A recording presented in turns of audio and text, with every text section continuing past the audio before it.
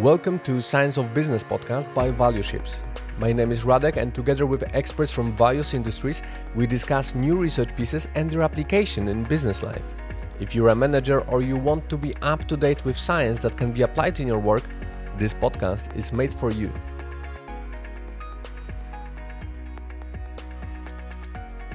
Welcome to another episode of Science of Business podcast. Today we have self-leadership on the agenda. This paper that I will be describing grabbed my attention because now when I'm working on a book describing my productivity processes, I'm also searching for some background research into how do we actually stay productive. And while doing some research around what is already written in productivity, I have came to find a particular problem with productivity contents. That is, there is a lot of great tools that you can use and on your way to organize better, to be more productive. But there are also some thinking limitations. Sometimes when you try to be more productive, when you try to use that habit tracker, you just let go. And most of the authors are not covering this topic well. I like it how James Clear tapped into it in Atomic Habits, sharing that our identity is what is made out of our habits, that the ultimate goal is to change our identity, to change how we perceive ourselves, and our habits, our daily decisions are putting votes into the identity that you want to have. And I think that's one of the mental representations of this transition. When you set a new goal, when you aspire for something new, there is a lot of going on. A part of what you do, also who you become, and the way you manage yourself. But apart from this, I didn't find anything else in tons of books about productivity. So I went into research. And in such hot topics that bring a lot of attention among book writers, you can expect also a lot of research. And to my luck, I found a paper from 2021 that is a meta-analysis of 101 studies regarding self-leadership. So a very solid resource to start my investigation into the topic. And it gives a lot of insights into how self-leadership works and what it consists of. And what was listed in Atomic Habits actually is a part of self-leadership, but it's not answering all of it. So I think this podcast might be insightful for you if you want to understand the full scope of what does it mean to be self-guided, to lead yourself towards achieving your goals. So the paper was titled Self-Leadership, a meta-analysis of over 2 decades of research, published in Journal of Occupational and Organizational Psychology. And the very first insight comes from the definition of self-leadership, which is our capacity to self-influence over our thoughts, feelings, and behaviors. Given the extent of research in how emotions shape the way we operate, how our thoughts are sometimes preventing us from achieving what we want, I think it already gives us some reference and some model into what to consider when you want to improve in the way you lead yourself. But then this publication gives us even more pragmatic approach, because there are 3 strategies of self-leadership that you can implement to achieve greater results. The first type are behavior-focused strategies.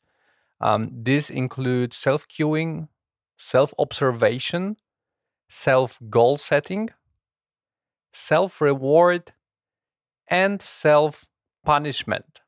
But what is interesting, this punishment is not about giving yourself a stick rather than a carrot, but it's about this self-correcting feedback. So being open enough to criticize your work and find some parts that are to be corrected. So this strategy is mostly to take control over our behaviors. The second strategy is constructive thought pattern, which focuses on the power of positive thinking to shape the ways of thinking that emphasize positive outcomes. And the tools are self-talk, visualizing successful performance, and evaluating beliefs and assumptions. These strategies are mainly used to impact our thinking. And the third category of strategies are natural reward strategies that involve shaping the work we have to do in a way that will be enjoyable and help us feel self-controlling, competent, and purposeful. These strategies help us shape our emotions. The paper also offers multiple specific strategies in each of the category, but before jumping into explaining them and talking through how to actually implement those strategies in our life, I would first like to discuss the results of this meta-analysis. So in which way these self-leadership strategies actually work and help us achieve our goals. Firstly, our personality comes into play when talking about self-leadership, and especially the traits of conscientiousness, openness, and extroversion that influence the way we use those strategies. For instance, people high in conscientiousness are better equipped with using behavior-focused strategies. So if we are naturally responsible, naturally organized, it's easier for us to control our behaviors. And on the other hand, if you do self-assessment on personality and you will notice that your conscientiousness is low, you would have an indication that you need to focus on those behavior related strategies to help you be more self-led, because naturally it doesn't come to you. The trait of openness supports this constructive thought pattern strategies. So people high in openness are usually more imaginative, are more visual, so it's easier for them to visualize, to also experiment, because I think those particular strategies, these constructive thought patterns, are a lot about self-talk that might feel weird to someone that is not that open to experience to new situations.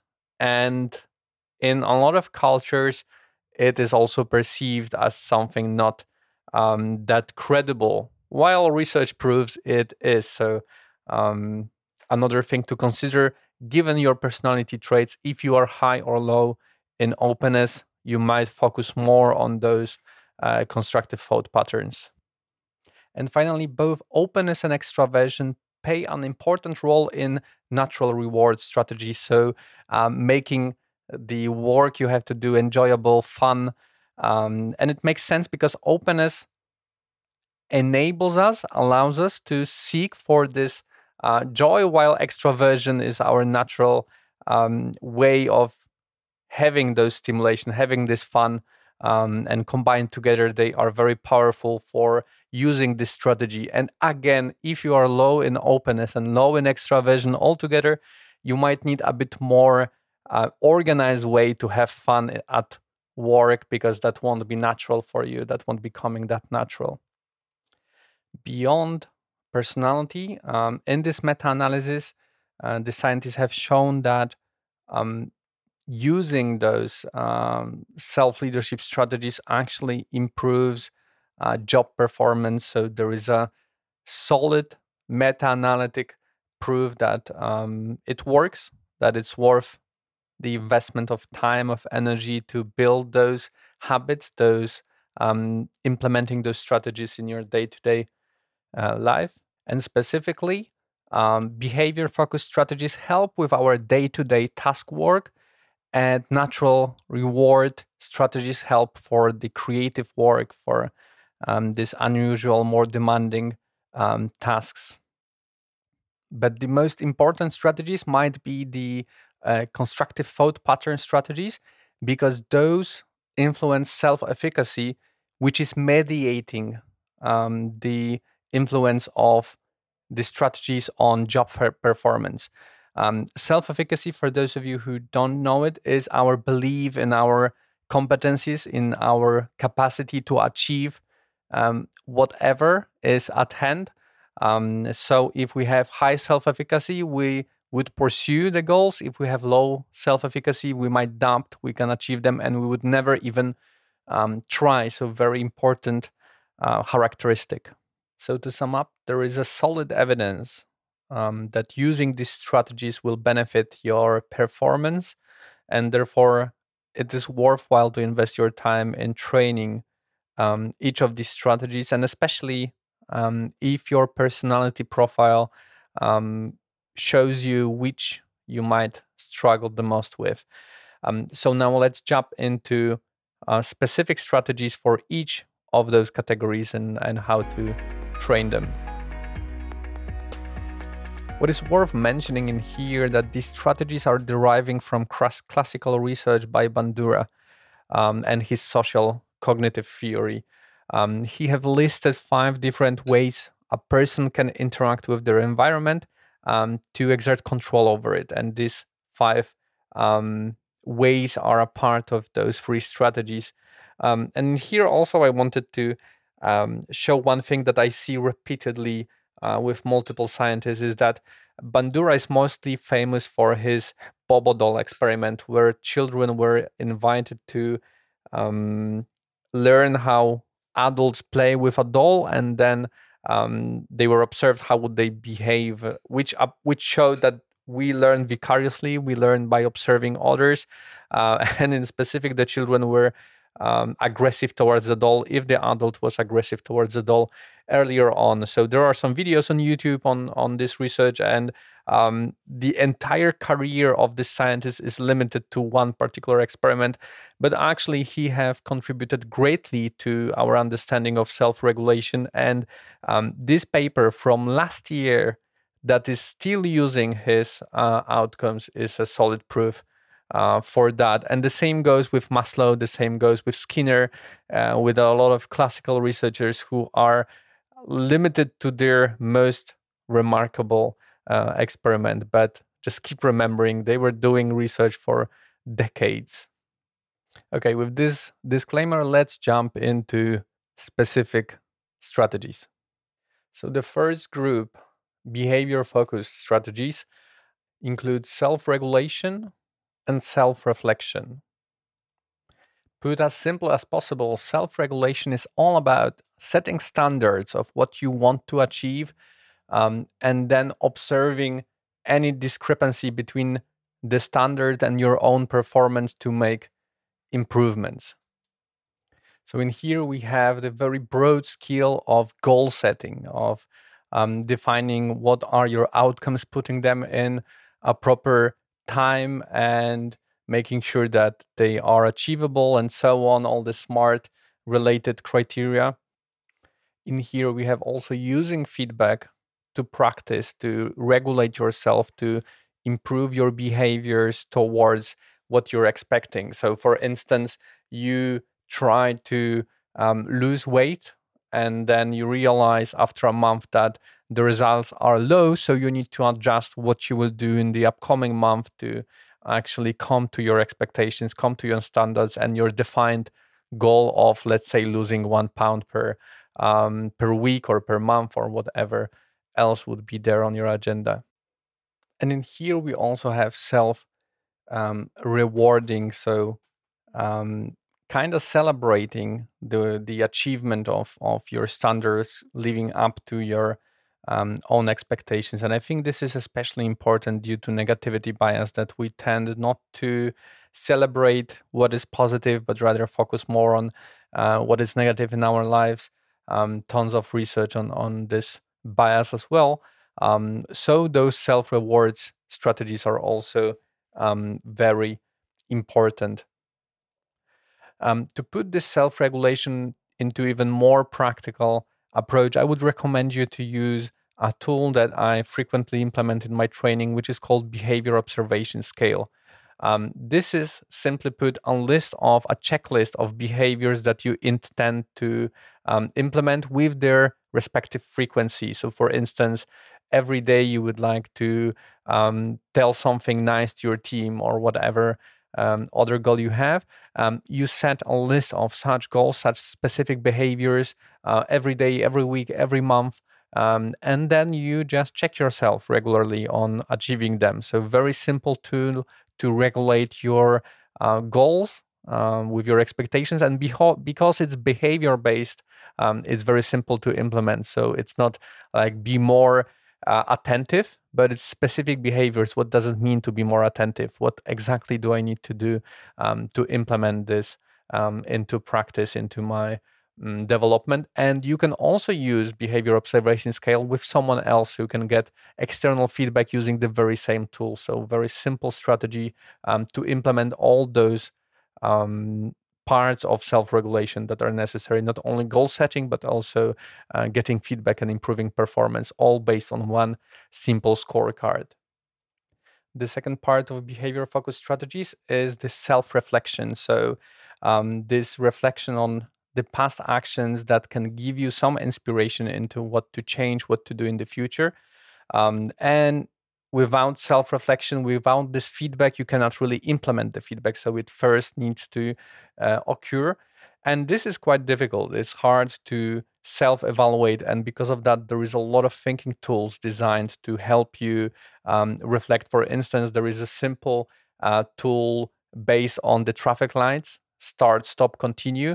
So you take a look at your last week, last day, and you think what you should start doing, keeping in mind your goals, what you should keep on doing, what were the things that contributed to your goals, and what you should stop doing, what things prevented you from achieving your goals. Just one simple thinking tool that helps you to process through this self-reflection that gives you some insight into self-regulation. So those two are very interlinked.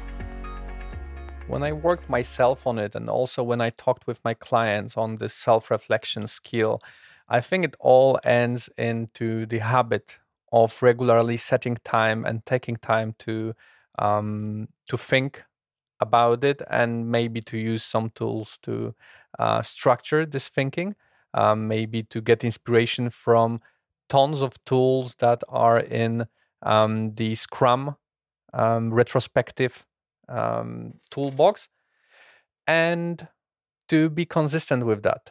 Just to give you maybe one thing that I also practice is just to writing for 3 minutes straight from your head about your goals, about how do you feel about them, how do you feel about achieving them. Write every single word that comes to your brain, even if it's pointless. Just keep on writing, put stream your thoughts into paper, and then see what comes after those 3 minutes of thinking about your goals and how do you feel about them. You might be surprised where your lovely brain brings you with this exercise and self-reflection. Now let's jump into the second type of strategies, which is constructive thought pattern strategies. In here, we also have two capabilities from Bandura. One is vicarious learning, learning by observing others, and the other is symbolizing, which is processing visual models into cognitive models. So in other words, just thinking about thinking. Let's start with the easier one, the learning by observing others. This is where we shape our patterns of thinking, where we can see that something is possible with the right amount of effort, with the right amount of time. And I think I mentioned already in the podcast the extremely powerful support you can get from mentors that are where you want to be in the future. So you can get some insight from them about their path, about some advice that they can give you to reach to their level, and also about some specific feedback in a given situation from a person who have already been through that. So This shapes our self-efficacy, our belief to that we can also follow those steps. And funnily enough, we can learn self-leadership by learning from others. So it's still social, it's still including some role models. The second part of constructing constructive thought pattern strategies is a bit more challenging to me because it's not something I do regularly, and I will be experimenting with that so I can maybe later on update on this podcast. But it's all about our way of thinking, how we think about ourselves, about our achievement, how we perceive some limitations. It's identifying if it's our consciousness talking, or maybe it's our emotions, our fear of judgment, our fear of failure talking, that we don't want to engage in some activities. The scientists in here quote some 3 different tactics that you can implement to work on that. The first from Bandura is that when you simulate this situation that you want to execute successfully, it increases your confidence and therefore also your performance. So just visualizing how it will go helps you to make it go better. Then there is self-talk, which I think is all about affirmations, about telling yourself that you're good enough, that you can do that. I didn't ever work with that. I did work with some mindfulness practices that also bring our awareness to our competencies, but maybe not in this direct way of just telling yourself that you can achieve what you aim for. But maybe something to experiment with and see how it works, and if it's not bringing you any doom that you will over confidently claim you will achieve something that you apparently are not yet ready for. So something to take into consideration. And the last one that I did use is to reframe those negative thoughts, to make it more rational, to also consider what are the benefits, what are the threats, to use some thinking tools, for instance, just the pros and cons list of engaging into something, to have more rational arguments for the for our unconscious brain that is maybe fear speaking and not necessarily rationality behind the decision. So I did work with that in some decisions, in some projects, when I was thinking if I am ready to engage, and it only brought me good so far. So even those which were scary at first, when I considered what are the threats, what can happen in the worst case scenario, and what are the benefits, and what speaks to my favor in terms of if I'm capable or not, what speaks in my disadvantage. And this helps to figure out if I'm ready to lead myself towards a specific goal that I had at hand. So I can recommend this approach, certainly. And now let's move to the third strategy, which is natural reward strategy. In here, there is only one capability from Bandura, which is forethought. In practice, this is thinking through how to incorporate the plans, the behaviors that you shaped, in a way that will bring you some positive feelings about what are you doing. And I'm using this technique a lot when I have some things that I really hate to do, to convince myself that they're not that bad after all. For instance, when I had a struggle to dedicate a lot of time into planning my quarter, some big planning time that usually takes a half a day or a full day to execute properly. I've moved myself into more friendly environment. I was working on that in a cafe with some delicious cake and some very good coffee. So this anxiety coming when the time was approaching to start working on the plans diminished, because it was related with a very leisure, nice time. I was also I invented a method of learning called learning hammock method.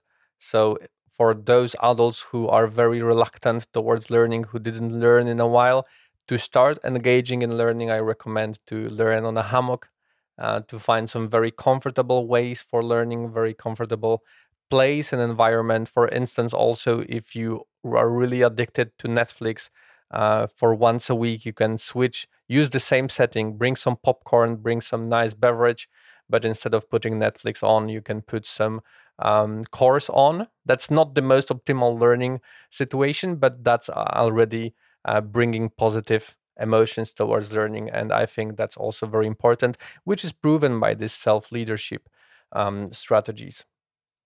In here, it's also important not to really put external rewards for the tasks. So it's not a good idea to tell yourself, if you will do the taxes, you can reward yourself with a cake or with some holiday retreat or whatever, but rather to try to make it intrinsically motivated to complete, to figure out a way how to make it more fun or to delegate it if you cannot really figure it out.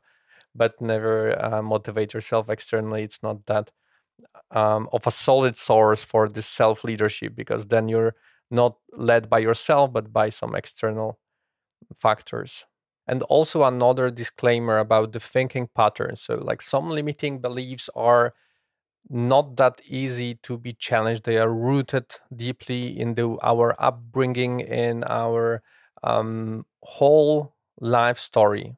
And this might require to work therapeutically to get rid of those limiting beliefs. It's not that easy to simply engage in self-talk and get rid of some self-harming beliefs. It might require a bit more time, a bit more dedicated and guided work. So also I would encourage, if the simple techniques shared in this research are not enough, it might require some more deep work on those. And I think it's also a good learning and a goal to pursue on your way towards self-discovery. To sum up, self-leadership is all about self-regulation, self-reflection, symbolizing, learning from others, and forethought, making the implementation enjoyable. And also you need to remember that depending on your personality and traits, some of those will be more or less challenging to you. So you need to dedicate more time to develop concrete specific tactics that will help you be more self-guided in your endeavors to achieve whatever you want to achieve. That would be it for today. Thank you very much for listening. I hope it will bring you some inspiration into being better at owning your path, owning your goals. I would appreciate if you will share it with someone that could also find it valuable. Maybe they are up to changing work, or they're figuring out some next big goals in their life. This might help them to keep on going. And thank you. Till the next time. Thank you for listening to this episode of Science of Business podcast. Follow Valueships on LinkedIn and Facebook to be up to date with future episodes and live streams from the recording.